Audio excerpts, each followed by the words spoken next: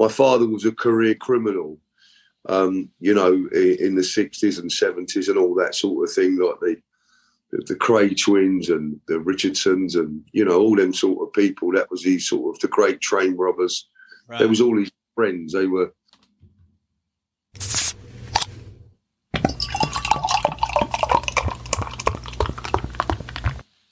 The following podcast is a Carolina Boys production.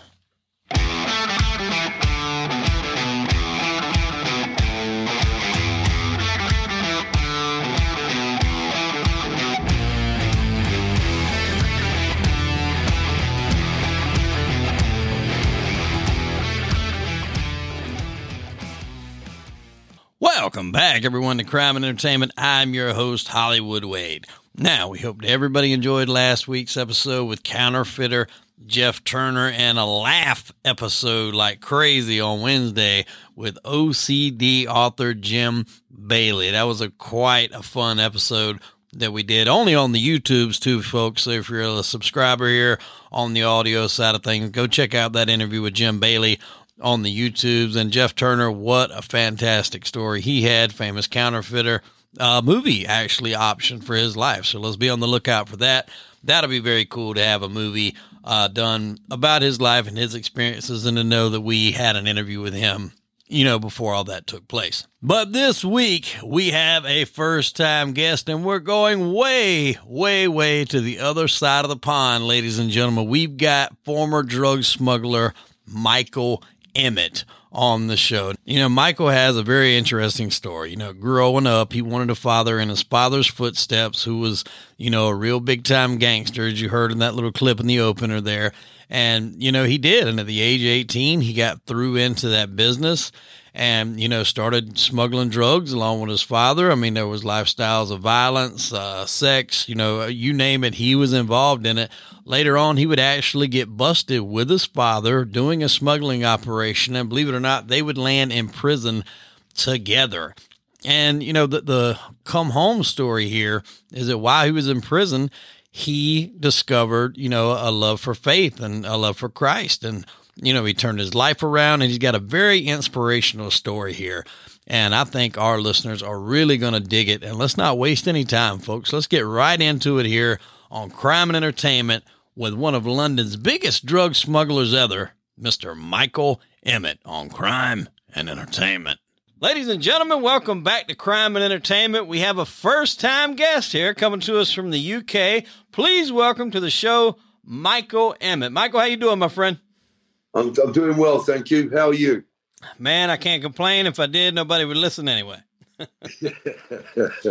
Now, look, I stumbled across your story looking at a buddy of mine's podcast, and I thought to myself, you know, I need to have that guy on the show because you got a really interesting story. You were brought up kind of into, you know, this life of crime. You know, you did have to go to jail. You did serve some time, but you've made that transition, you know, away from that. You know, now you're living in a life of faith. Your faith is very strong.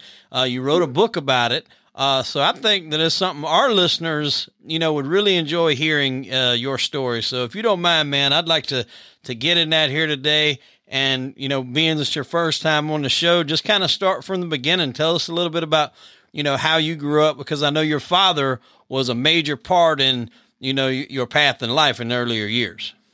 Correct. Well, I suppose I was born in London. My father was a career criminal.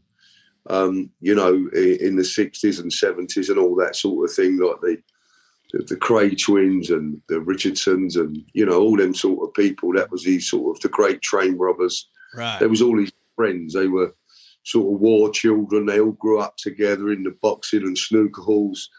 And, you know, there was bad poverty about after the Second World War.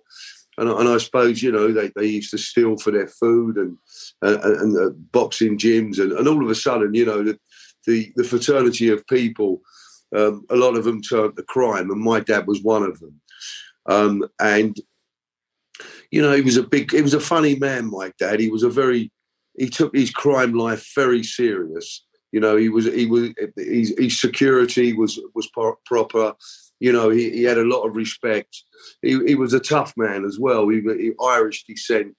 You know, he was a small, stocky guy. He was notorious for sort of, and I'm not trying to glorify it, but, you know, they say he could have a good fight sort of thing. And, you know, he was his own man, my dad. He was a very, very strong man physically, but emotionally he was a bit of a wuss emotionally. And I picked those traits up. But we was born in the council flats back in South East London. I was born there in 1958. My mother was a very special lady.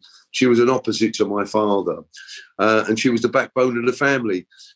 We was brought up in the council flats, and then my father, he'd been married 4 times. My mother was his second wife, and he decided to make better, or try to make better for us. And he took us down to Surrey when we was quite young. He put us through good schooling. My sister and my younger brother, they excelled. They loved it. They're very bright. My dad was very bright, and, you know, very academically bright. And I wasn't. I was this sort of. I was a bit of a disturbed kid, actually, and I sort of was always on my mother's leg. I was always a little bit. I was a funny kid, and then I sort of went to this school in Surrey, which was a good school. We had to raise our cap to the headmaster. I excelled at sport. But I was always at dis-ease with myself. There was always, hence the name of the book, it's called Sins of Fathers. Mm-hmm.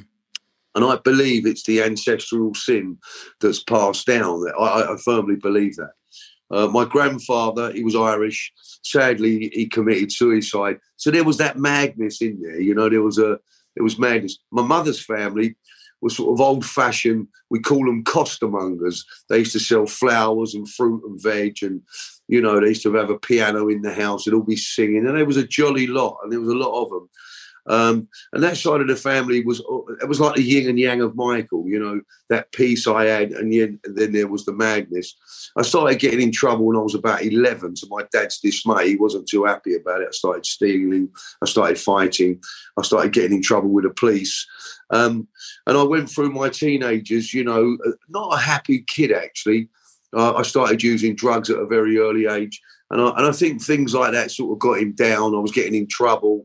And as much as he was this criminal, he didn't want me to be. Yeah. What type of drugs were you using at that age? Well, I started using cannabis. I started drinking early days when I was about 12 or 13, because there was always booze in my dad used to be a club owner, okay. You know, like a drinking club, like a men's club, you know, where all the villains used to meet, and they used to play cards and have a drink and all things like that. And then I progressed. I started using a lot of cocaine.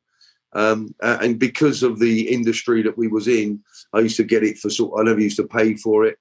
And so I was always constantly, you know, sort of taking cocaine, drinking and puffing cannabis. So easily, those kind of things were easily accessible to you, I guess, growing up, you know, with your father. What about brothers and sisters? You had a brother, right? Yeah, there was 7 of us. There was 4 boys.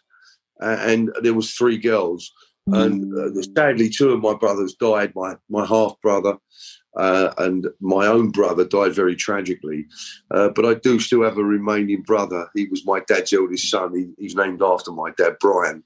He went to prison for 10 years. He was an armed robber. I think I heard one of the stories on some podcast that you told. Wasn't it one of them involved in like a pretty horrible accident, like a car accident? Yeah, that was my brother Martin. I'd got in trouble with the police in London. I was in this car chase with these cops, and there was sort of cocaine around. And the guy I was with, he was wanted for sort of a shooting, or he had an armed weapon, and he was a bit of a violent chap. He was good, nice man, the kid. He died just about 5 years ago. And we was in this car chase. I got arrested. They couldn't find the drugs at the time, and my father went to judge in chambers, got me out. I was in a wheelchair, and I absconded. And back in the day, in the 80s, everyone used to go to southern Spain because there was no extradition there. Yeah. So I went down to southern Spain. I was being a naughty boy with, you know, the likes of the notorious Freddie Foreman was there. You know, all them sort of London faces, villains. And so there was a helping hand for me there, and people, you know, I mean, I didn't get involved with crime with any of them, but they sort of helped me along the way. and I started doing little bits and pieces myself, around cannabis. My brother, my younger brother, he was a real sweetheart. He was he was a sort of guy you'd want to be around. He was non-violent. He was funny. He was bright. He was very kind. And he'd come down there because my mother's father was dying of cancer, and he wanted to be with me while I was in Spain, while my grandfather died. I was very close to my grandfather.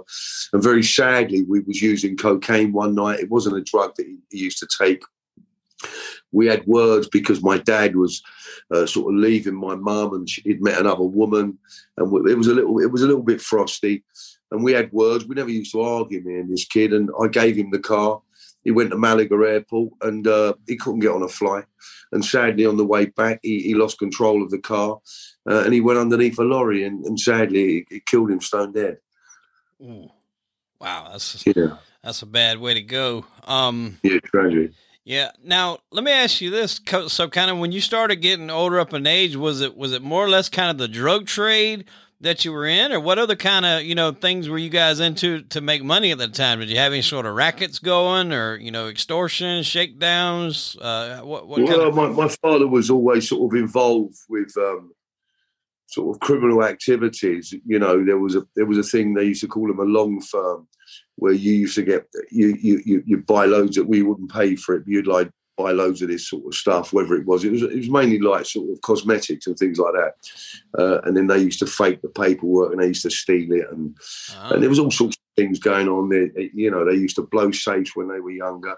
But when I started out on my criminal life, I started being involved with antique furniture, stolen antique furniture. And that was the first sort of thing that I started to do. But then my dad, there was a notorious London man as well, named a guy called Joe Pyle, who was my dad's partner. And they got a sort of, in fact, they used to go out to America, and they got heavily involved in the cannabis trade. So around about 21, I started getting involved with that sort of enterprise, and it was a very lucrative sort of situation. And it wasn't really known back in the day. I mean, I'm going back 40 odd years. You didn't have the police surveillances that they've got today. Right. It was organised crime, and they were very professional, organised criminals. And I got on the tail end of that. Man, you wouldn't. Some of the people that I've talked to, throughout my time doing this, and I think I've even heard you kind of mention this, in podcasts that you talked about, is, some of these guys, they might be classified as criminals from the law, but they're brilliant with the ways they come up with to move stuff, and, move this pot and move this, Coke or whatever it is they might be trying to smuggle. I mean, it takes a smart man to come up with that. I mean, a lot of people say, if guys like that put that, those thoughts to doing something legitimate, they would probably be very successful. But I think the lure of, this lifestyle probably is just a little too much for people with certain characteristics to withstand. But yeah, you're absolutely right on that, man. It takes a brilliant mind to get away with some of this stuff, especially you're talking about moving tons of, pot or weed or coke or whatever. That's not just something you can just ride by with it sitting on the back of your boat like a thing of fish. No. You got to put some creativity into moving this. What was some of the ways that you guys would move it to try to be undetectable by the police force? Well, early days, I mean, it was what they was doing, but, they had a smuggling route. They used to come over. It used to come over from sort of Holland and Morocco and places like that. They used to have concealed lorries. They used to have all sorts of things, boats. It was very organised, and it would arrive in London, and the same organisation used to take place here in London. Very trusted men. Because it was a lot of money. And the smuggling routes. And then in the UK, it would be hid away, it would be sold. Everything was done very, very professionally. Right. And, I suppose when I look at the world today, and I'm don't want to get political, but, the world is very corrupt. We just we don't, they do it legally. The things that they get up to, governments, the rackets that go on there. And it's just like a game. And it's, you've got to outwit them. But I think with the influence of like sort of Joe Pyle, I don't know if you've ever heard of Joe. I have. he was very, and my dad and him, they used to go out and they used to meet the families out there. And they had a lot of respect. I remember when they used to have they used to have a gambling club in Curzon Street called the Steering Wheel Club. And it was it was all American. And it was the Five family mob out there who had people over here. And I used to love going in there. It was all illegal gambling and, it was fantastic. I used to get them bits and pieces, what they used to want. And so, I was brought up around it. And it was really funny because the influences that my dad had and Joe had and people like that, their hands stretched across the oceans and some of the things that they used to get up to, I've heard them, they had stuff coming through at the airports, all sorts of, anywhere where there was a will, there was a way. Correct, yeah. And then this sort of money had to be moved about and, so it was all very, very organised and the security was spot on. Mm-hmm. Now, one thing I wanted to get back to real quick, you were talking about the antique furniture. Now, was this like passing stuff off kind of or just stealing antique furniture and reselling? What was that racket?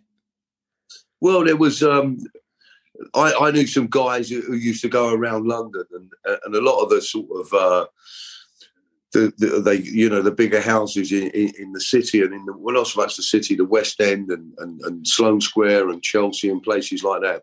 They were community. They were flats. They were beautiful flats, sort of apartments. Yeah.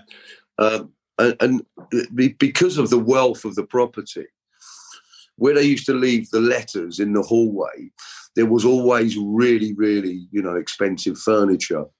And so, some of the things I've heard that they used to pretend to be, intercoms, they'd pretend to be intercom engineers and they'd be playing about the door would open. And they went in there like they was allowed to. Some people used to dress up as removal men.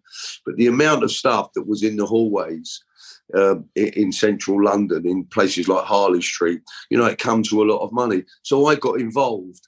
And, I played my part and then I got involved with selling it. I got arrested for it, for handling stolen goods. But it was a very interesting game. You learned a lot. But as a young man, when I was working with my father, because I used to sell commercial vehicles, we used to have stolen logbooks, and that's the logbook or an MOT, which made the car roadworthy. There was all shenanigans going on, sort of stolen cars, what used to get rung, they'd get changed and identified as a straight car. Right. So I used to watch all of that. I used to see all of that sort of going on around my dad and a colleague of his. So it was always crime. It was always sort of serious crimes going on. And like I say, when I was younger, they were stealing safes and blowing safes, and they owned clubs, they owned all sorts of things. But it was it was all a racket. Yeah. So if there was a way to make $1, they had their hands on it some way or another. Absolutely. Yeah. Not what it's who I think the influences of the criminal underworld. Absolutely. I'm not sure about today, but they call it the old school. Yeah. That old school, look at the great train robbers. Mm-hmm. I know lots about crime. I some people are still alive, so I can't say too much.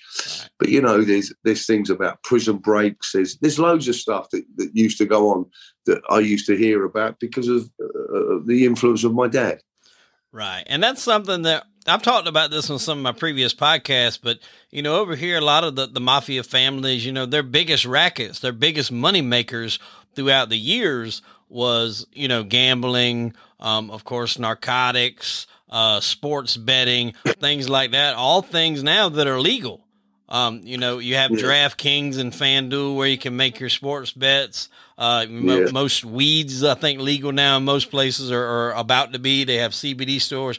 They have those cash advance places where when you go to get in loans, you're paying 30% on your money. I don't even think the mob guys charge that much. Maybe it's like 20 or 25. But all those things, like you said, is the corruption now, more or less, by and large, is coming from the government because they got to get their piece of it. They said, Absolutely. oh, these guys are making all this money doing this. We should be doing that. So they're the biggest mob of them all, to be quite frank.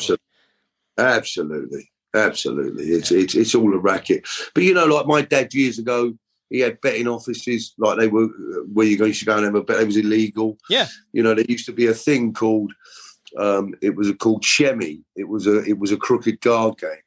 And it was a betting card game where they would have a lot of people at the table. My dad's partner, a lovely man called Bob, he used to be involved with a notorious gangster called Billy Hill. And they used to have illegal card games. I wouldn't be telling you, but it's in his book. And they'd have, they would have a shoe where the cards used to go, and they'd have five people sitting at the table, and the cards, they'd only play with fresh packs, but they was all sealed, the packs, but they'd be made in France, in Paris, and they would always, there'd about 7 or 8 cards in there that would have a little mark on them, so they knew what they was having. There'd be 2 people sitting at the table who was also in the sting, and they used to draw people in, but there was the Lord Lukens who went missing. There was some real famous people, sort of that blue blood, who used to love the illegal gambling dens, and they used to take thousands. Used to have proper, I'm talking about in the 60s, where, he earning colossal amount of money. And Bobby McHugh, he was a good friend of my father's.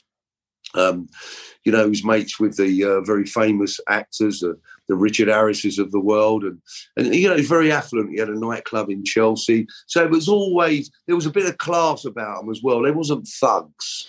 Yeah. They used to like the women. They used to like the business. Their claim to fame, Bobby's claim to fame was, he defrauded the Swiss government. He made the Swiss, he counterfeited the Swiss money, and it nearly brought them to their knees. They say that the plate that he made for the Swiss money is now in the Black Museum. So it was proper old criminal activities. Right, and I think that's more or less when what you talked about earlier. That's what I consider old school. Guys that they knew how to make a dollar. It wasn't so much about the violence. You only had that violence when you needed it. Other than that, it was, it was more about making the money and enjoying yourself. Absolutely. We used to have great times at the races, the horse racing. My dad and Joe used to, they were owners of a horse called Betty Knowles. It was all crooked. Right. The trainer was crooked.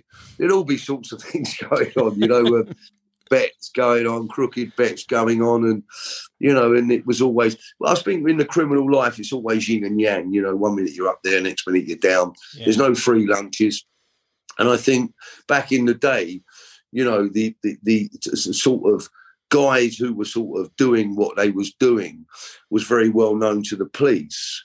But I think that they were sort of, you didn't have the technology today. And the old school, they never used to hurt women or kids or no one used to steal off each other. Right. You could trust a thief years ago. You really could. You can't now, for sure. There's now that saying is definitely true. There is no honor amongst thieves or criminals or anybody nowadays. People, there's more turncoats and people that tell on people now than I think probably definitely ever before. Absolutely. I don't know a lot about it. I sometimes look at the Sky News and see things that is going on, but it's not like it was. It's and I believe that it goes on. I think the sort of criminal, the black money, let's call it, in today's societies worldwide, I think is colossal amount of money. And I think, I'm not being funny, I'm not speaking out of school here, but I think that they let a lot of it go on anyway because they need the black money on the streets. There's a lot of it. Yeah. I'm talking about worldwide, Yeah, it keeps the circulation going to a certain extent. It keeps people in trouble. It keeps the prisons full. All of it's a big circular game. Like you said, it's all a big game to feed the pockets of the higher-ups. So at what point in your criminal career, obviously you started off, a little bit, lower scale stuff, but when did it kind of amp up? Like when was your first major deal when you were like, man, I'm making some serious money here? Well, I suppose what had happened after my brother died, I became very depressed. I started seeing I had an affair with this beautiful lady. Which was wrong because I was married and I had a few children. But I think my brother dying was a wound that I really couldn't get over. Mm-hmm. And I'm a recovering alcoholic, so I had all the attributes of an addict. I'd seen a lot of things. I was at the I was at there was a killing in London in the yacht club, and I was only about 18 or 19, and I was there. And so I had this thing going on, and Martin died, and I just didn't feel good about me. So I turned to drugs and had this affair, and then stopped. I sort of had a bit of a breakdown. I thought, what am I doing? So I sort of got a little bit quieter, and I'd been involved with a few little things, serving small amounts of drugs and all that. And then my dad and Joe, they got arrested, I think, in 1988. And fortunate for them, they allegedly they weren't guilty. It was a large amount of cannabis, and they come out and the police. I read a thing the other day about my dad and Joe, a criminal intelligence report that they was high on the list for many, many years as targets. So they must have been clever to get away with it.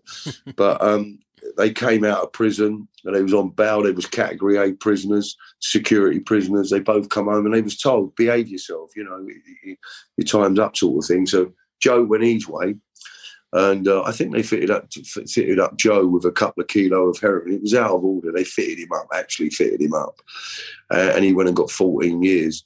And my dad said to me, do you want to go back to work? So we did, and we went out to southern Spain. I can only tell you this because I got arrested for it. We went out to southern Spain, and we started to go and work and sort of smuggle large amounts of cannabis into the country. They said that we smuggled in a large amount, and it got aborted allegedly got aborted in the Bristol Channel. But it was high-end criminal activities. There was Bosnia people from Croatia involved. There was some Italians involved. There were some Americans involved, and this come out in the newspapers as well. Otherwise, I wouldn't be saying it. But some of the shipping that was being used was also being used in South America for the cartel family. Apparently, they opened up a bank in the Cayman Islands where there was, your American forces opened them up out there, and they was attracting all the money into this account, into these banks. They found copious amounts of cocaine, but copious amounts, a Moyet painting, millions and millions of pounds, and we was attached to it. We wasn't part of it, we was attached to it. And we started to smuggle. They said the first one was 10 ton, which was worth about 20 mil. And then we got arrested a year later at gunpoint for bringing in 5 metric ton of cannabis down in a place called in Devon. It come on by sea, and as it come in, they was there waiting. They arrested all the fishermen unloading it, and then I got arrested at gunpoint about an hour later with 2 of my co-defendants. Where were you at? You at home? No, I was in the vicinity of the of the crime. Okay. And as we was driving away, the road was blocked. There was halogen lights. There was 16 armed officers there, and night sights. And because the guy who the company we was trading with was high end, right. Tons and tons and tons, and it's a very lucrative business. And they swooped, and it was in about 5 different countries that people got arrested. America, like I say, Holland. Not Morocco, Spain, and Croatia. It was a massive organisation. It was tons and tons and tons. Now, is this the point where you and your dad, y'all actually went to prison together, right? Yeah. We got nicked together. They wanted the old man badly. We was nicked with a Frenchman, a guy called Lemonnier, who they said they tried to get. They said allegedly that they wanted to get him off the bus. So every time we went to court, we were surrounded by armed officers, bulletproof vests on. It was like as if we were sort of the IRA or something like that. Right. And plus they wanted my dad badly. They really wanted him. They thought he got away with it for far too long. You Google my dad, you won't find a lot about him. He was a very sort of cunning criminal. I suppose you're meant to be. He didn't want notoriety. He wouldn't be speaking on this show. Right. He wouldn't be writing books. He was a real old school. Yeah, and we got nicked together. with the fine, we got at one time we was doing 18 and a half years. The fine got sorted out. We got down to 12 and a half years, which for cannabis was a lot. But where we'd got away with it, I suppose, for a number of years, it was you can't do the time, don't do the crime, Right. So we was in a prison cell for 2 years together, and that was quite odd. Wow. No, I mean, I agree with that absolutely. What you were saying, but there's a story that I heard you tell where your dad was getting married. Where did you hear that? And where did you hear that? You gave him crack. Was that it? Was that what you? Oh my God! Did I say that on a podcast? Yes, you did. Oh my good God! Well, it was out of order. I would say so. I just a little bit on his wedding day, for God's sake. Rebuild that. I mean, I tried to keep a few things. What had happened was he was getting married to his fourth wife, and as much as my dad was a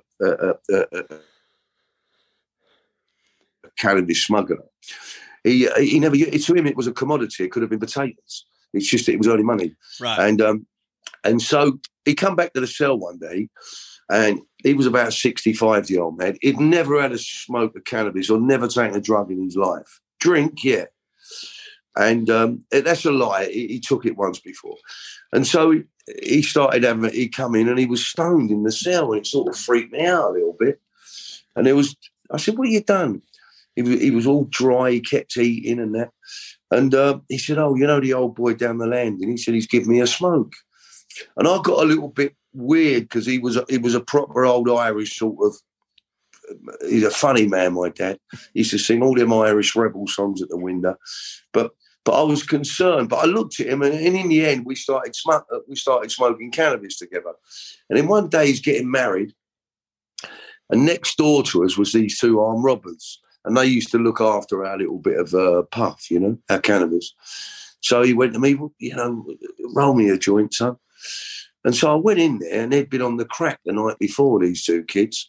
And on the side was a pinhead. It was only a small bit, and I don't know what possessed me. But as I'm rolling him a joint, I put the crack in the joint.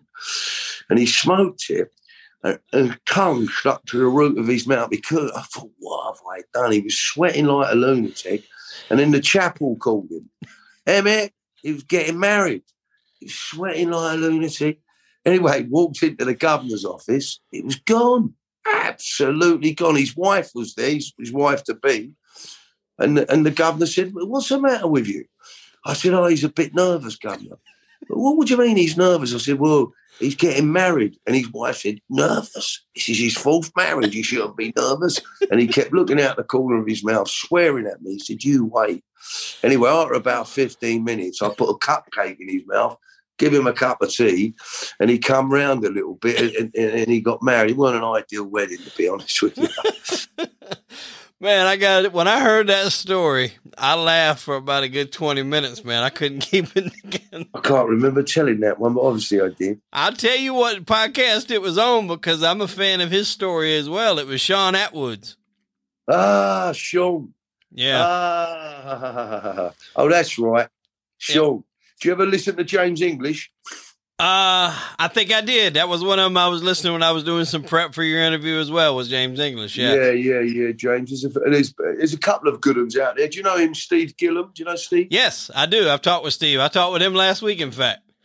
Yeah, he's all right, Steve. They're all right. They're all doing their bit. Yeah, Steve's killing it, man. Matter of fact, we're supposed to get together and talk and have a conversation and maybe try to work up something we can do together. He's killing it out there right now, man. He's doing it. We've interviewed a lot of the same people, me and Steve. Yeah, right. I've noticed that. Yeah.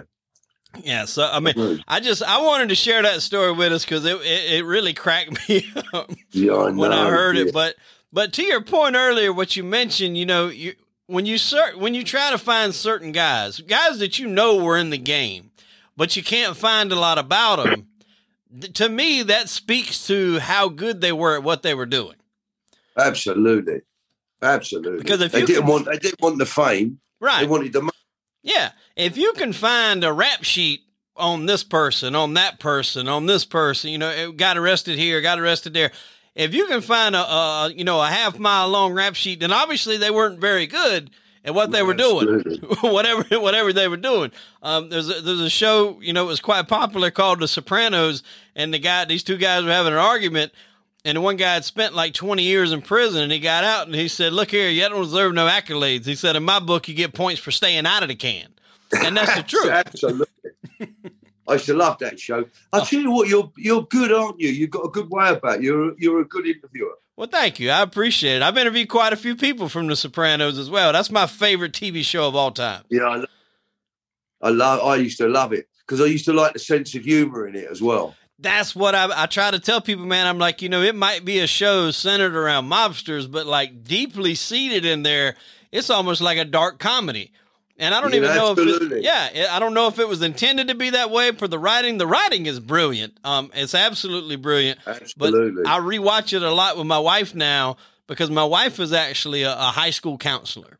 So she's into a lot of the psychology that goes on between Melfi, the shrink, and then Tony. She's into a lot of that. So she'll watch it with me, and we just get a kick out of, stuff they say in the show. And I think it's written for them to be kind of bumbling and not the brightest bulbs, but it's just delivered so perfectly by all those guys. I don't know if we'll ever see a show quite like that, at least for a long time. No, it was a very good show. I used to like it when I used to go and see The Shrink. Because you know what? The reality is a lot of criminals, there's a buzzword around at the moment about mental health issues, and it's always been hidden. Everyone was frightened of it. Yeah. But that exposed it. Yeah. Because I don't care who you are or what you are. This world is suffering. There is a lot of people under pressure here. But because of the pride and ego, no one wants to own it. Oh, I'm all right. I'm okay. We fix it with money, women, crime, work. And you know what? We're fixing our souls with everything that's wrong because what we put in comes out. Yeah. Yeah, so absolutely. I think to turn it around, do you know who I used to be intrigued by? I got very intrigued. When I was a young boy, I started reading. There was a book, and it was Meyer Lansky's autobiography. Oh, yeah. And it was called Mogul of the Mob. Yeah. And funny enough, when I was reading it, he died. Yeah. Wow. As I was reading it. And I found him so interesting. I found the story about, Bugsy Siegel and Luciano. And then it went, Vito Genovese. And then it went into the Second World War. Now, when you look at that, and I do believe it's true that Luciano, when he was doing That Lump of Bird, and Meyer Lansky, and they used the name Lucky to go on into what was his name? The Italian man, Mussolini. Yeah, Mussolini. And it changed the world. It changed this. Even the gambling, we're in Las Vegas when they went out there and found it, and Siegel. And now, to me, they built America. Yeah. That mob built America. It was built on that. And do you know what? They hate to admit it, that the mafia helped America and us win the Second World War. A fact. Yeah. Absolutely. And yet it goes pushed under the mat. And there's another guy, his name's Chapman, and he was a spy in the Second World War. And he was a very good friend of an uncle of mine. Yeah. Now, because he wasn't blue blood, so a lot of them spies, they came from the blue blood, like the high echelons of society. But Eddie Chapman, you should Google him and read about him. He's an incredible character. I will. He got the Iron Cross from Hitler, but he was an English spy, and he helped the bombings and everything. Now, to me, it's so exciting, his story.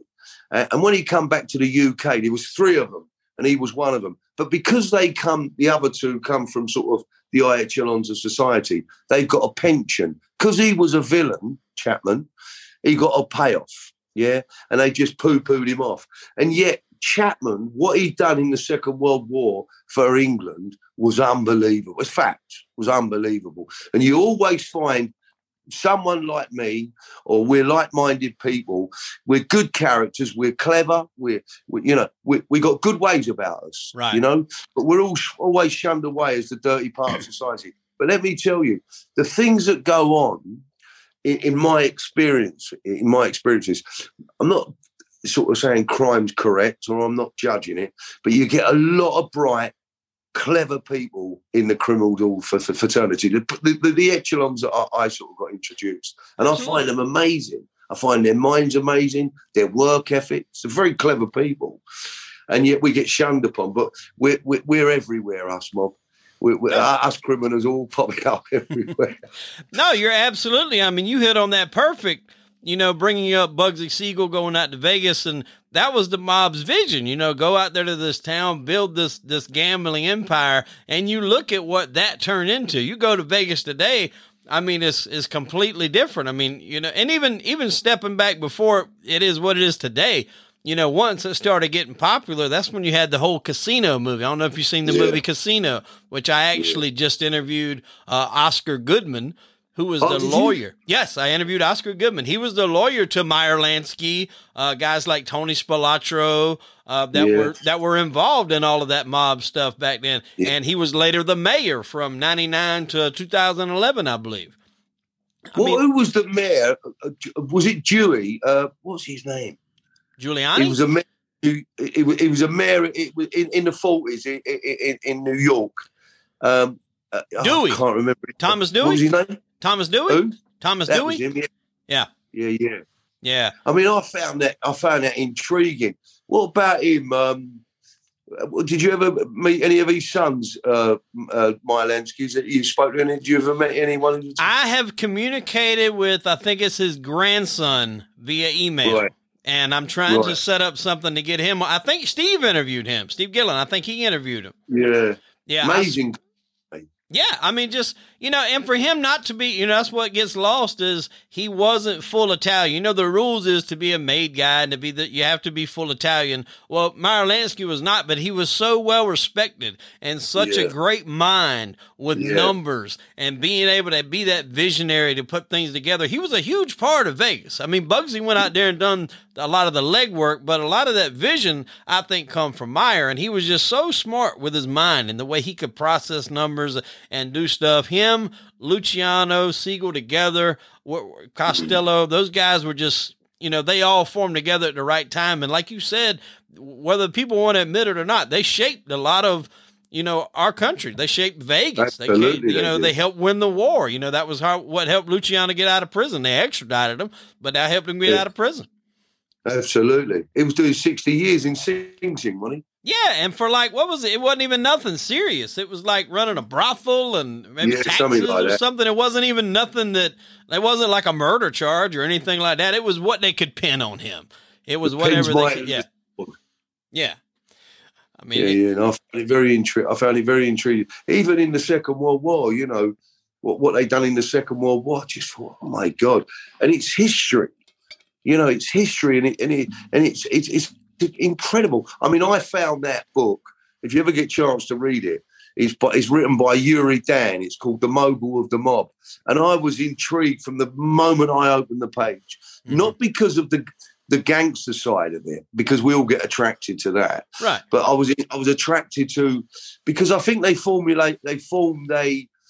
because of the master, what do they used to call them, Mustachio Pete's. So because he was an Italian, Mylansky and Siegel, Doc Stature, all that little mob, they had their own committee, didn't they? Mm-hmm. And I think it was a mixture of Irish and, I mean, look at the numbers.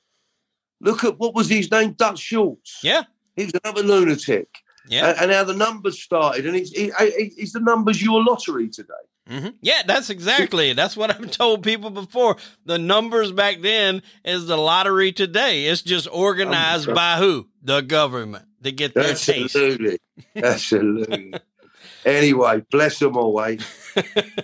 I mean, they had to come in and get their taste. If they see something going good, they're going to come in and get it. Another story that I've heard you mention is, it's funny. You're an old school gangster, but a lot of stuff that I'm wanting to bring up are funny stories. But you tell a story about you're somewhere where you see a mouse, and it just kind of puts things in perspective for you. Tell our audience about that story, because I found that funny as well. So the yin and yang of Michael, I was a trauma child. There was all stuff that went on. So I was a mixture of an opposite. I was either very fearful or very fearless. And it used to be my yin and yang. Anyway, one day I was out in Morocco with a very known, important London villain. And we was in this room and we was sort of having some sort of cannabis deal, a big deal. And the Moroccans don't like you to test the gear if you come highly recommended. But I'm an addict. So I wanted a joint. And I could see it was good stuff. It was pollen. So, no, you don't have to try it. One guy was sitting there, he had an handgun. It was all crap. Anyway, I take it.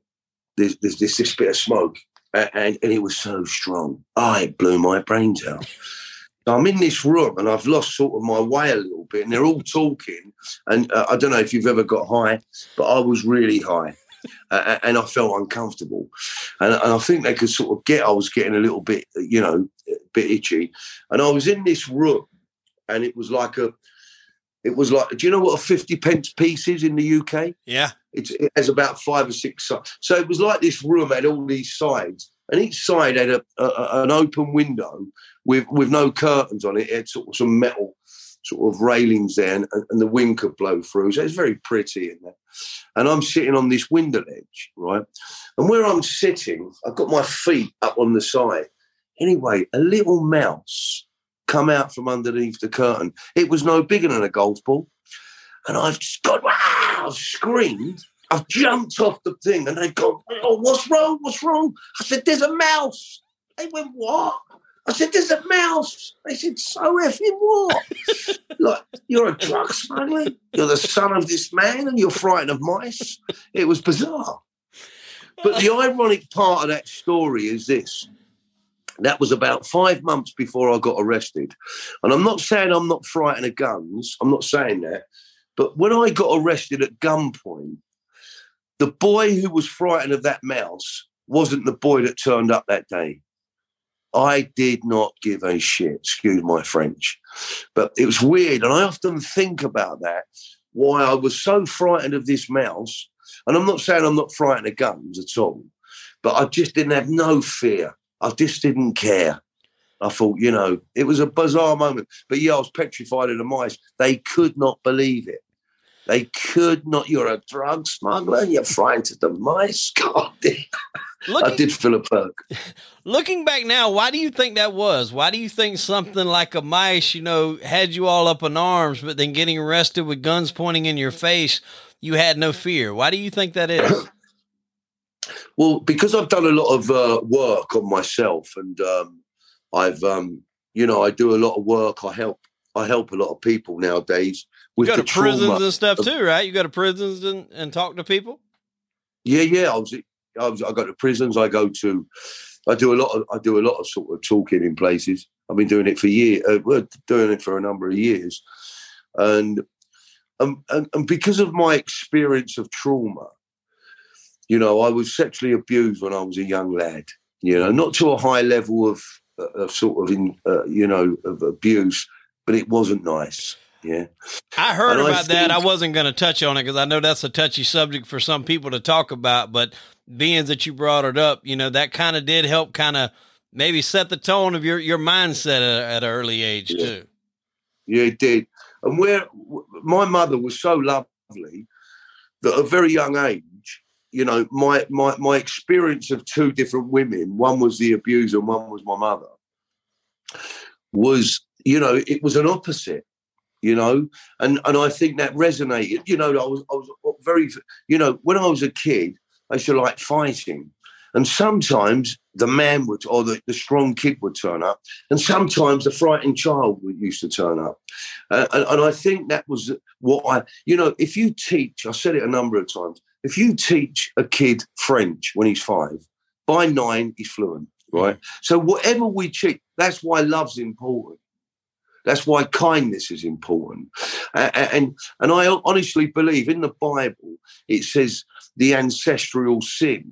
And I think that's sort of, let's take the word sin away. Let's just take the word sin away. Let's talk about an hand-me-down trait. Yeah. So my DNA, you know, my biological makeup. And I do believe we get affected by it because I'd done things that my dad done, what my grandfather done, and I wasn't taught them. It resonated in here. Mm-hmm. That's why I'm a strong believer. I'm a really strong believer that we can change through love. Yeah. Now I looked the part, you know, I had all the dialogue, you know, I had this sort of infamous dad, but I was really broken. I was really, really broken from a very young age. And I think as that developed in me, you know, that fear to the fearless was always, there was no equilibrium. You know, I was an addict. I'm an addict. And you know, depending on if I hadn't ate well or I'd been dishonest. And I think fear used to really engulf me. But then on the next point, you know, I was a very trustworthy soldier in the criminal fraternities because they knew I was reliable, they knew I would do my job, and they knew I wouldn't open my mouth. You know, I was a strong kid. Right. And yet the other part of me was, you know, was vulnerable, was frightened, and I'm not ashamed to admit it. But one thing I was never, ever frightened of was being in a cop station or anything like that. I was always a man about it, you know, never kiss and tell. But I just think that's what formulated in me. And I used to use things to change the way I felt. That's why I started drinking at a very young age. And I flunked at school. I couldn't concentrate at school. I had a lot of issues going on. And I believe that there was an hand-me-down trait. The sexual abuse never helped. And I tell you what, my mother's love was so unconditional that it sort of, I don't know, it meshed into this madness. And I was very spoiled. My mum spoiled me rotten because she could see out of all the children, I was the one who had the limp, if you know what I mean. So I think that just developed in me as a man as I got older. It's probably a lot to take in, too, because you've got almost the extreme opposites. You know, you got this unconditional love from a mother, but these, you know, gangsterish ways from the father. It's probably like learning from two very different people important life lessons, learning how to, you know, be a gangster, make money and survive in the street over here, and then getting unconditional love and, you know, caring over here is probably the extreme opposites, but you're getting them all at one time at a young age. Yeah, very much so. I think that was it. I think that had a lot to do with it. Yeah. You know, my mother was just incredible. And my dad tried. I mean, he was a great dad growing up. He used to support me in my sports. He'd always be there. But, you know, even then, I mean, we used to run a football team when we moved to Surrey, and all the kids in the street, you know, and they were sort of middle-class kids. We were rough and ready. And we entered this league. It was under 11s. We was doing well in the league. And there was a manager one day who said something to my dad at an under 11 game of football, and my dad ran across the pitch and started fighting with him, and we got slung out the league. And all of the kids in the street, you know, some of their dads were the police or they were sort of civil servants, and they didn't understand that this behaviour existed. Yeah, right. But it was really funny because, and so that, you know, it was there. It was fighting, screaming, and always in trouble. I mean, I see him have a fight in the swimming pool when the guard asked me to get out because I'd stayed in the swimming pool too long. All my mates were schooled from there. He's had a fight. You know, I'd seen him do all these sorts of things, and I had a trial for a professional team. I weren't going to be a professional football player, but I had a trial for him, and it was intermediates. It was under 17s, and I was only about 12. And this goalkeeper, he was a big old lump, this kid. For 17, he had sideburns, hairy legs and all that. And I got up for a corner. He'd been rude to my brother who was behind the pitch. And I said something to him. I got up for a corner and he went wallop and he elbowed me in the eye. And there's all these scouts from professional, you know, London clubs or whatever watching. And as I'm on the floor, I've got a big eye come out of me. And I've turned around and my dad's come running onto the pitch. I thought, oh, no. And he's walked up to the 17-year-old kid and cuffed him. That was the end of my football career. So you had to be careful of him, you know? Yeah, no, I get it 100%. At what point was it during your prison stay, or at what point was it when your faith kind of really started to take over and lead you in a different path? I'll tell you what it was. I was in my cell one day, and I was smoking this big joint, and there was a lifer who came down to my cell, and he'd done 22 years, and he'd done 20 years in recovery. Yeah. A drug addict, 20 years clean. And he said to me, Michael, he said, there's only one person you've got to get on within this prison. And I said, well, who's that? Thinking someone down the landing. He said, it's yourself. And when the door closed that night, it was a challenge that I knew that I didn't get on with Michael. And there was mental health issues there. There was a spiritual malady. And I just thought, I felt really uncomfortable, and I got really high that night. And I had a bit of a panic attack because I had this thing going around in my head that I didn't get on with myself. And it was a reality check. And I started to think about some of my behaviours. And, I was very unfaithful to my wife, with women very close to us. I repeated the behaviour of the abuser to me. I was abusing women, but not physically, but emotionally. Right. And I used to have affairs, and they was always close to home, a little bit like the abuse. And so all this confusion, and life goes so fast, before you know it. And I remember being challenged. And what it was, I'd left my wife and 3 children then, and I'd married another young lady, an Italian lady. We lived out in southern Spain together. There was an Italian restaurant that the family had, very well known. A lot of sort of criminal people used to eat in this restaurant. And she was a staunch Catholic. She was from Naples. And she was friends with the Page 3 girl, Samantha Fox, who'd become a Christian at a church in Knightsbridge in London. So we'd done some charity work. We raised some money in the Nick for the disabled kids, and we got Samantha Fox, who then was a celebrity because she was also a singer. She came down to the prison, which was very kind of her, and she was telling us about this thing called Alpha. It's an introduction, and I'm not religious. I'm definitely not religious, but I have a faith in something far greater than me.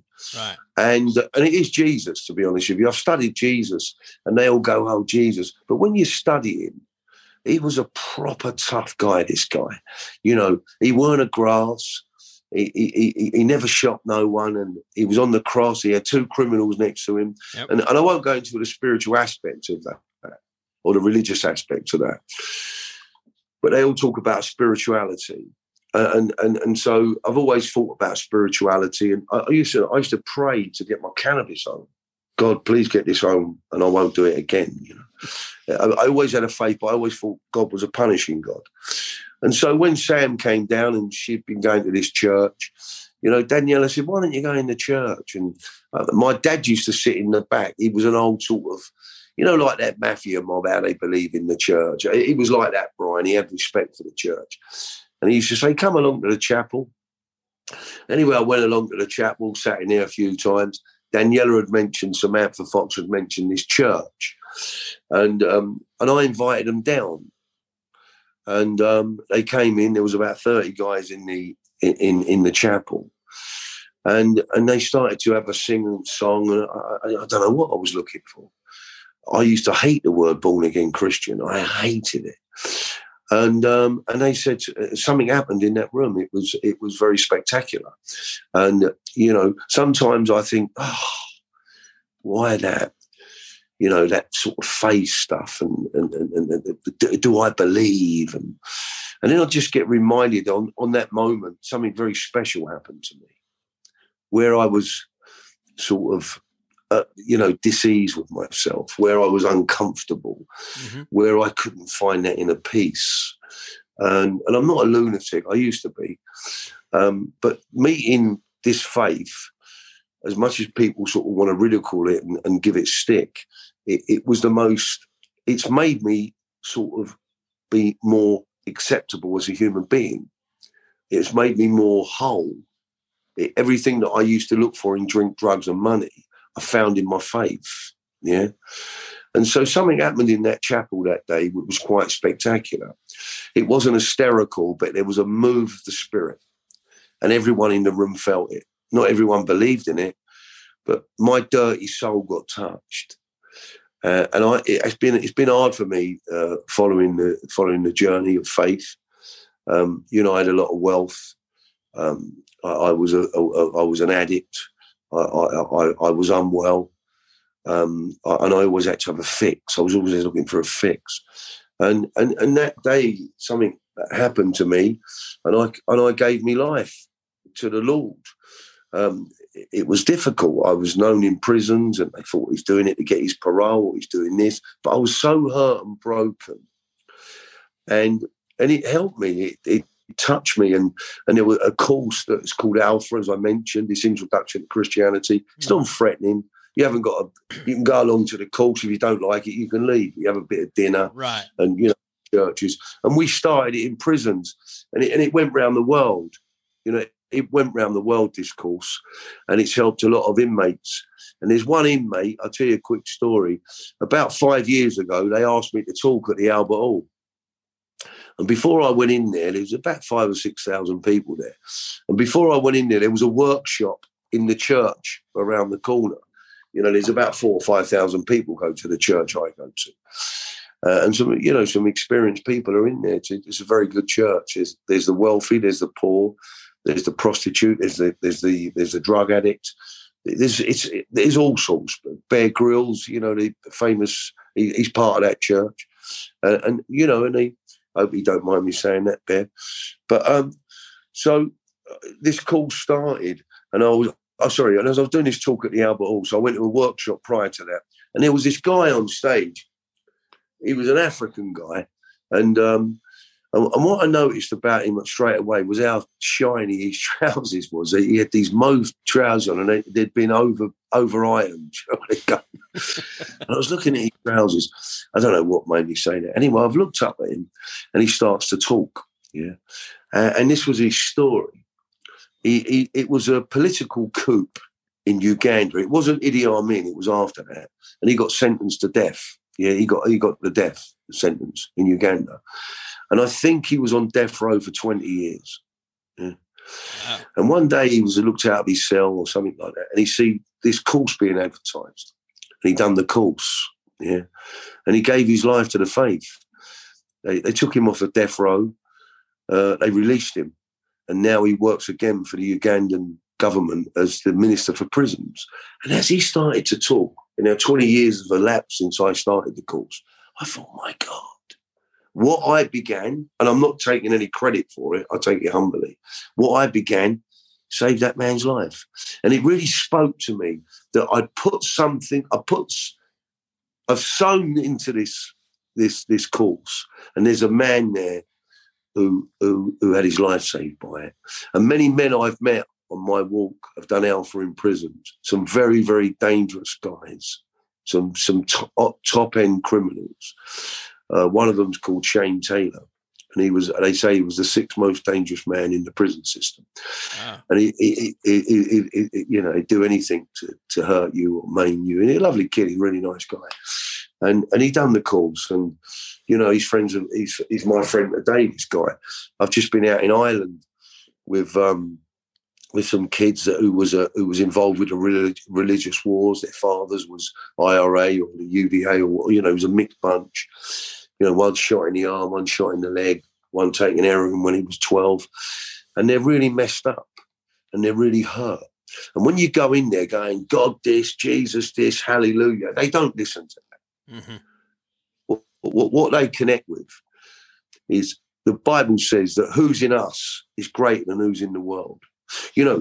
We spin round at 1,000 miles an hour every second of the day. It don't go any faster. It don't go any slower.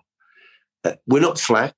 We're spinning around in space. There's no electricians up there when it gets dark in Australia and it's light in London. We spin around the sun and the moon. A woman giving birth. They're the sort of things I think, my God, they're miracles. you know? So something exists, otherwise we wouldn't exist. Absolutely.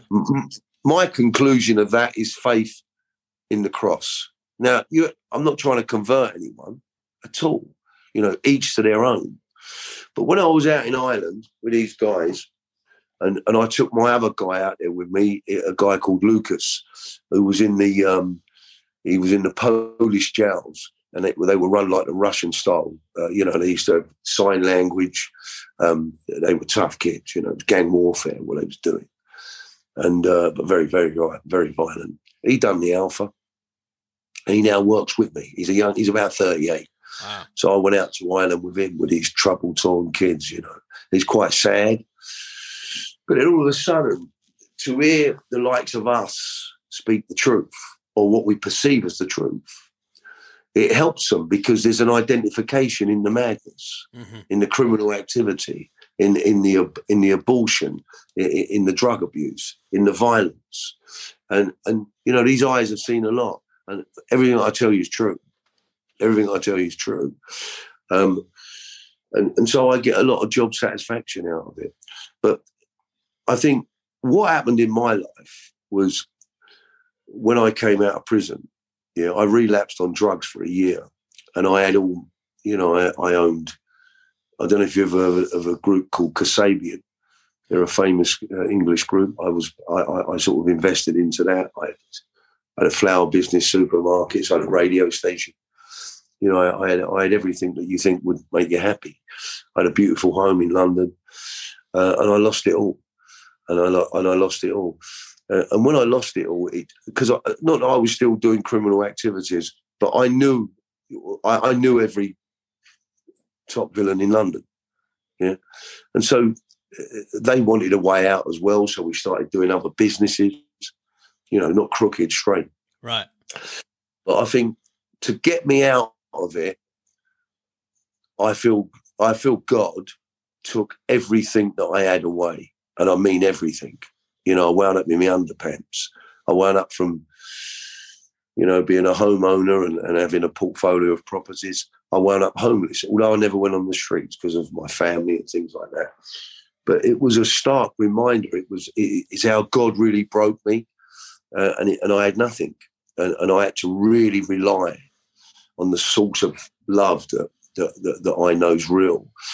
And another story of my faith, which you probably wouldn't hear in a church. You know, I had a man attack me one day, and there was a knife involved. Another half an inch, I'd have lost my eye. And it was a miracle I never. And I believe that was the force of love that stopped that. People might find that weird. And another story was one day I was at South Kensington Tube Station, and where I used to live, I could see my house that I used to own. And I had no money on me. No, I could have phoned up and got money, but I was just devastated. And I said a prayer, please get me home. I needed £5. I needed £4.80 to get home. And I walked down South Ken Tube Station, and it's really busy there normally. There was not one person there. I wasn't going to ask anybody. I was just, don't know what I was doing. And we have a thing called an Oyster card. And what they are, you can fill your Oyster card up to travel, so you have to put money in it. And I was just standing there. It was me, the ticket collector. I didn't know what I was doing, but I said a prayer, get me home. And I had a noise on this machine. This is true. I had a noise on this Oyster card machine, and I needed £4.80 to get home. And I walked over to the machine. There was a noise on it, and £5 dropped out of it. And I thought, my God, where did that come from?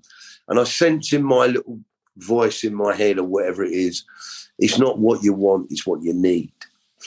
And so I carry that message. And I'm not, listen, I'm not perfect. I make mistakes. You know, I still want to scream at the parking wardens and things like that. You know, I've learned to be kind to myself. I've learned to love myself because I was full of shame. And I share that message of hope. That's what I do. Well, and it sounds like in that message, you know, God kind of stripped you down and then rebuilt you. He's he's building me at the moment, but that's true. Yeah, that's true. Building, and I think it's a constant build because, as you said, nobody's perfect. Even if you can have a strong faith, you can have a strong belief system, but everybody's going to fall short. I mean, nobody in this life is perfect. Nobody ever will be perfect. So those are the types of things that we have to deal with. But I think when you said, there was that moment when you got the same feeling that you got from drugs or drinking or whatever that you got when you were involved in your faith. I think there's a certain time in everybody's life, if they get involved in faith, that is like that moment when that's it, because you get that feeling that replaced the other stuff that gave you that feeling. Because most people, very true. Yeah, when people are doing drugs, they want to get to that one period when the drugs hit and you get that high. That's what they're searching. Well, if they're drinking, they want to drink till they get to that feeling where it just, it feels good. That's what they're searching for. And when you can get that through faith, that's the ultimate prize you're seeking. Amen. I agree with that. Absolutely. Well, tell us a little bit about your book, because we mentioned earlier in the story here, or in the interview, that you had a book, Sins of the Father. Tell us a little bit about that, where we can pick it up, and when you started writing it. So that's it there, the Sins of the Fathers. So one day it was I was in this church and I was listening to a wonderful guy called Sandy Miller. And he started talking about the ancestral sin. And as he started to talk about it, something resonated in me. I thought, wow, I get that about my grandfather and my dad. And it never left me. And I thought, wow, that's unbelievable, that it's biblical. So that always was in me, about the sins of the forefathers. And then when I lost everything, I got approached to look at doing a movie about my life. And I'd always said no, because my dad said, we ain't doing anything like that. And then they tried to couple it in with the faith. But so I didn't want to do a Christian story or a religious story. Mm-hmm.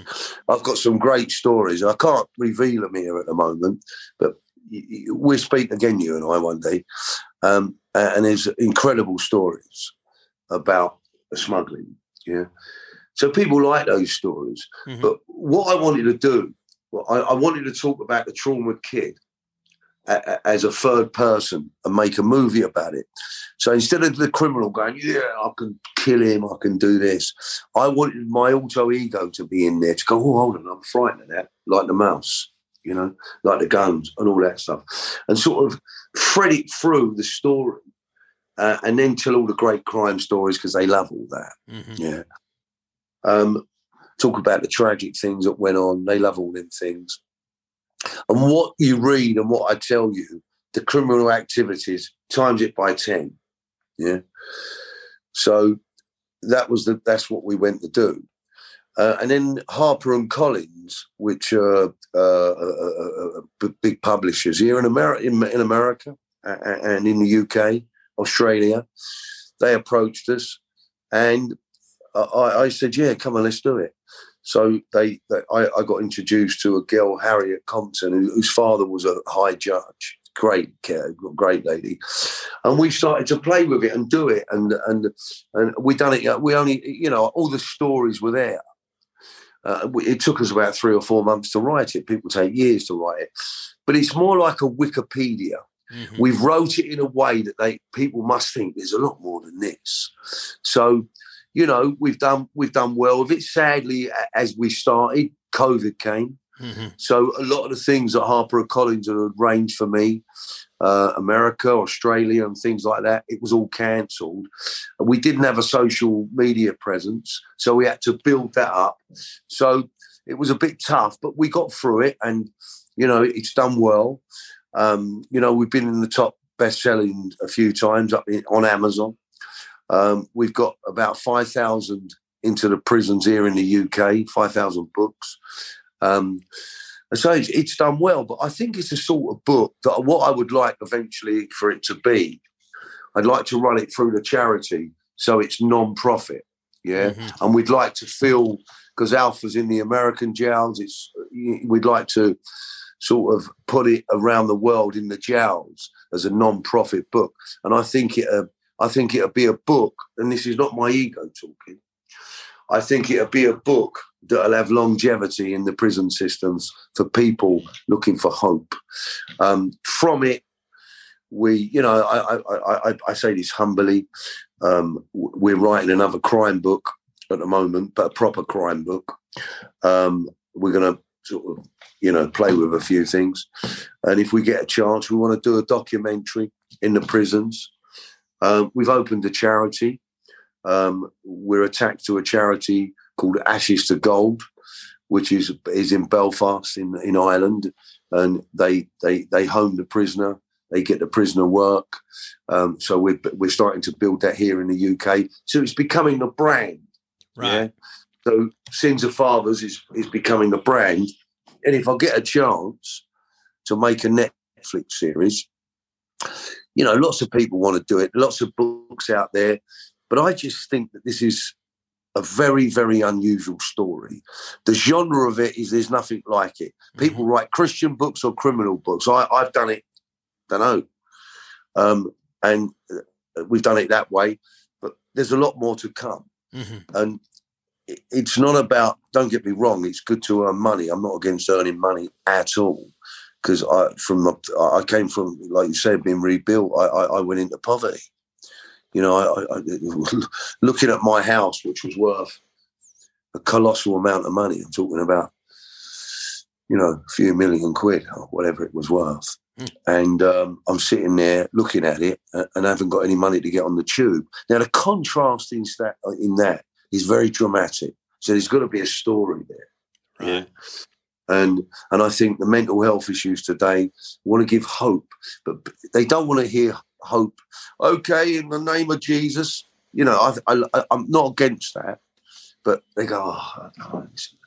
Well, I think one thing to that point, people tend to resonate with someone telling them that they can make it and they can overcome it and they can come out on the other side of things when they're talking with someone that's been through it, right? I think you're absolutely right. So somebody in prison can resonate with you because you've done it. You've been to prison. Yeah. They can't resonate with somebody that's been to Harvard or, that's got a law degree, that's never done a day in jail because they don't know what it's like. They don't know the struggles that they face day in and day out. They don't know the mental prison that they're in, let alone the physical prison that they're in. Amen to that, Toby. Because what you said a minute ago, giving that book into Prisoners for Hope, because a lot of times that's all you got. That's all you got to do. Amen. Absolutely. Absolutely. And as long as we don't make it religious, but listen, we got some fun stories to tell. Absolutely. I mean, I can't reveal them, but we will speak again. We've got some fun stories to tell. I'll tell you a little story. I was in a shop buying a pair of shoes about 3 years ago. My girlfriend, she was buying me a pair of shoes. I had no money. And I went into these shoes and I used to spend £2,000 on shoes, crazy stuff. And there was these two Indian girls and they were sitting there chatting and they'd been watching. I don't know if you know about the Hatton Garden robbery. They got through the war. It was only a few years ago. And they was talking about it and the sister said, oh, wasn't it exciting? I got so nervous because they broke into a vault. It was in Hatton Garden where all the jewellery is in London. And the hole was very small, but they managed to get through. It was over Easter and they stole everything out of there. And they were villains of about 70. It's a true story. And I knew them. Yeah, I knew some of them. So when she was talking to me, I was listening to her and she said, oh, how exciting. I'd love to do that. And I turned and looked at her and I started chatting to her. And I said, oh, I'm an ex-criminal. Her face changed and she pulled back.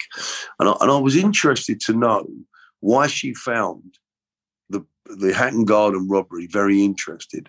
And when she was when she was introduced to someone who was in that game, why she was so frightened. Not frightened, but she was nervous. Yeah.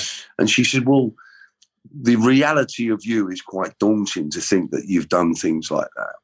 She said, but on a screen, we get so excited to think, oh, I'd love to be there.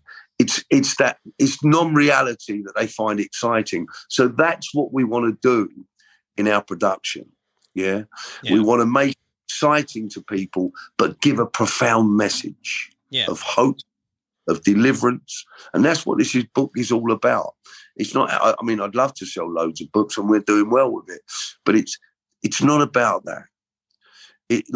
I went to somewhere last night in Bournemouth, and it was for a recovering addicts meeting. There was about 100 people in there. And when you see the state of their teeth, of their skin, how frightened they are. Oh, now, that's where the message has to go. But I think you've got to be wise with the message. Right. And I think love is a verb to do. It's an action. No, I love you, or Jesus loves you, and I no doubt he does.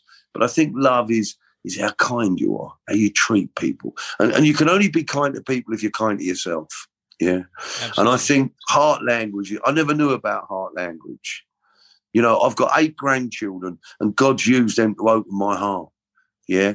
Because I was just broken. I was greedy. I was sexual. I was controlling, all because of my own brokenness. And so I just think that I think that I've been blessed to have a good message. That's what I think. Well, you absolutely have a good message. We're going to put the link to that book in the show notes to this video, where if anybody is interested in going and kind of getting the full story on this, they can do so. Listen, man, I can't tell you how much I've enjoyed this interview. I've had fun. We've been able to put some positive messages out there, and you can't do that in every interview. That's something that, much like your book, you have from one extreme to the next, but it all, you know, you can relate to it because you have the good, you have the bad, you have the ugly, then you have the positive ending and what you're trying to, you know, get your message across. And we wish you nothing but the best going forward, whether it's with a book deal, another book deal, movie deal, whatever you got going on, man. I wish you nothing but the best. Oh, bless you. I'll tell you what, I really enjoyed this. Well, thank you. I'm glad. And I've been looking forward to this all week, and I'm glad we could get it done. And like I said, I can't thank you enough for coming on the show. How will you put the link in? What link would you put for Amazon? Yeah, I'll put it for Amazon, or whatever one you have. If you have a specific one you want me to use, I can use a specific one. Perfect. Amazon. If you've got the link to Amazon, Sins of Fathers. I want to speak again with you one day. Absolutely. Yeah. I find you extremely interesting, and I love the picture behind you. Thank you. As Robert De Niro from Goodfellas. Bless you, brother. Thanks, Colby. It's really enjoyed this, brother, yeah? No problem, man. I've enjoyed it myself. Ladies and gentlemen, I am Hollywood Wade. That was Michael Emmett, and unfortunately, we are out of time. Tune in next week for an all-new episode of Crime and Entertainment. Michael, we appreciate it, my friend. Bless you, brother. Bless you. Look after yourself. Absolutely. Bye-bye. Same to you. Oh boy, what a fantastic episode that was. Again, going across the pond for this guest. I'm really glad Michael could come and sit down on the show. I had a fantastic time doing this show. I tell you, I have a fantastic time doing all my shows. I really enjoy getting to speak to these guests and, you know, go through their life and, you know, figure out how they go from one point to another. I mean, like we said earlier in the opener, he was involved in drugs at a very early age, family business, so to speak, then turns that around, is doing everything good now the right way, got his new book out there, Sins of the Fathers. I can't recommend this book enough for you people. Go out and pick that up. We have a link to it on our Facebook page and in the YouTube video of this particular episode. Please go pick that up. It's a fantastic read. I promise you, you guys will love it. Now, what you can do for me, that's what you can do for Michael, is go pick up Sins of the Fathers. But what you can do for old Hollywood here, okay? You can run on over to YouTube if you haven't already. If you have, I certainly appreciate it. But if you haven't, run on over there, throw us a like and a subscribe. We love when you guys comment, but we understand some people just like the content. They're not into all that. That's quite all right. Just please like and subscribe the YouTube channel. That helps us grow. That helps us get our stories and episodes out to other listeners, and we really, really appreciate that. Now, the same thing with the audio people. You know, if you're listening to us on Apple, give us 5 stars. Leave us a comment. Tell us how we're doing. If we anything we need to improve on, I'm open for criticism, people. I'm not above that. You tell old Hollywood what he needs to improve on. If we need to quit running my yap so much, I'll do that. If I need to talk a little more, if you enjoy me talking, I'll do that. I realize that people are not coming here to listen to me. They're coming here to listen to our wonderful guests that we have here on Crime and Entertainment. But please also, on the social media side of things, folks, run over, like us on Facebook, like us and follow us over there. Also on the Instagram at Crime, the letter N, and Entertainment. Give us a follow on there. We're trying to get that built up as well. Also on the TikTok at Crime and Entertainment. You can find us on there too. We put out clips each week.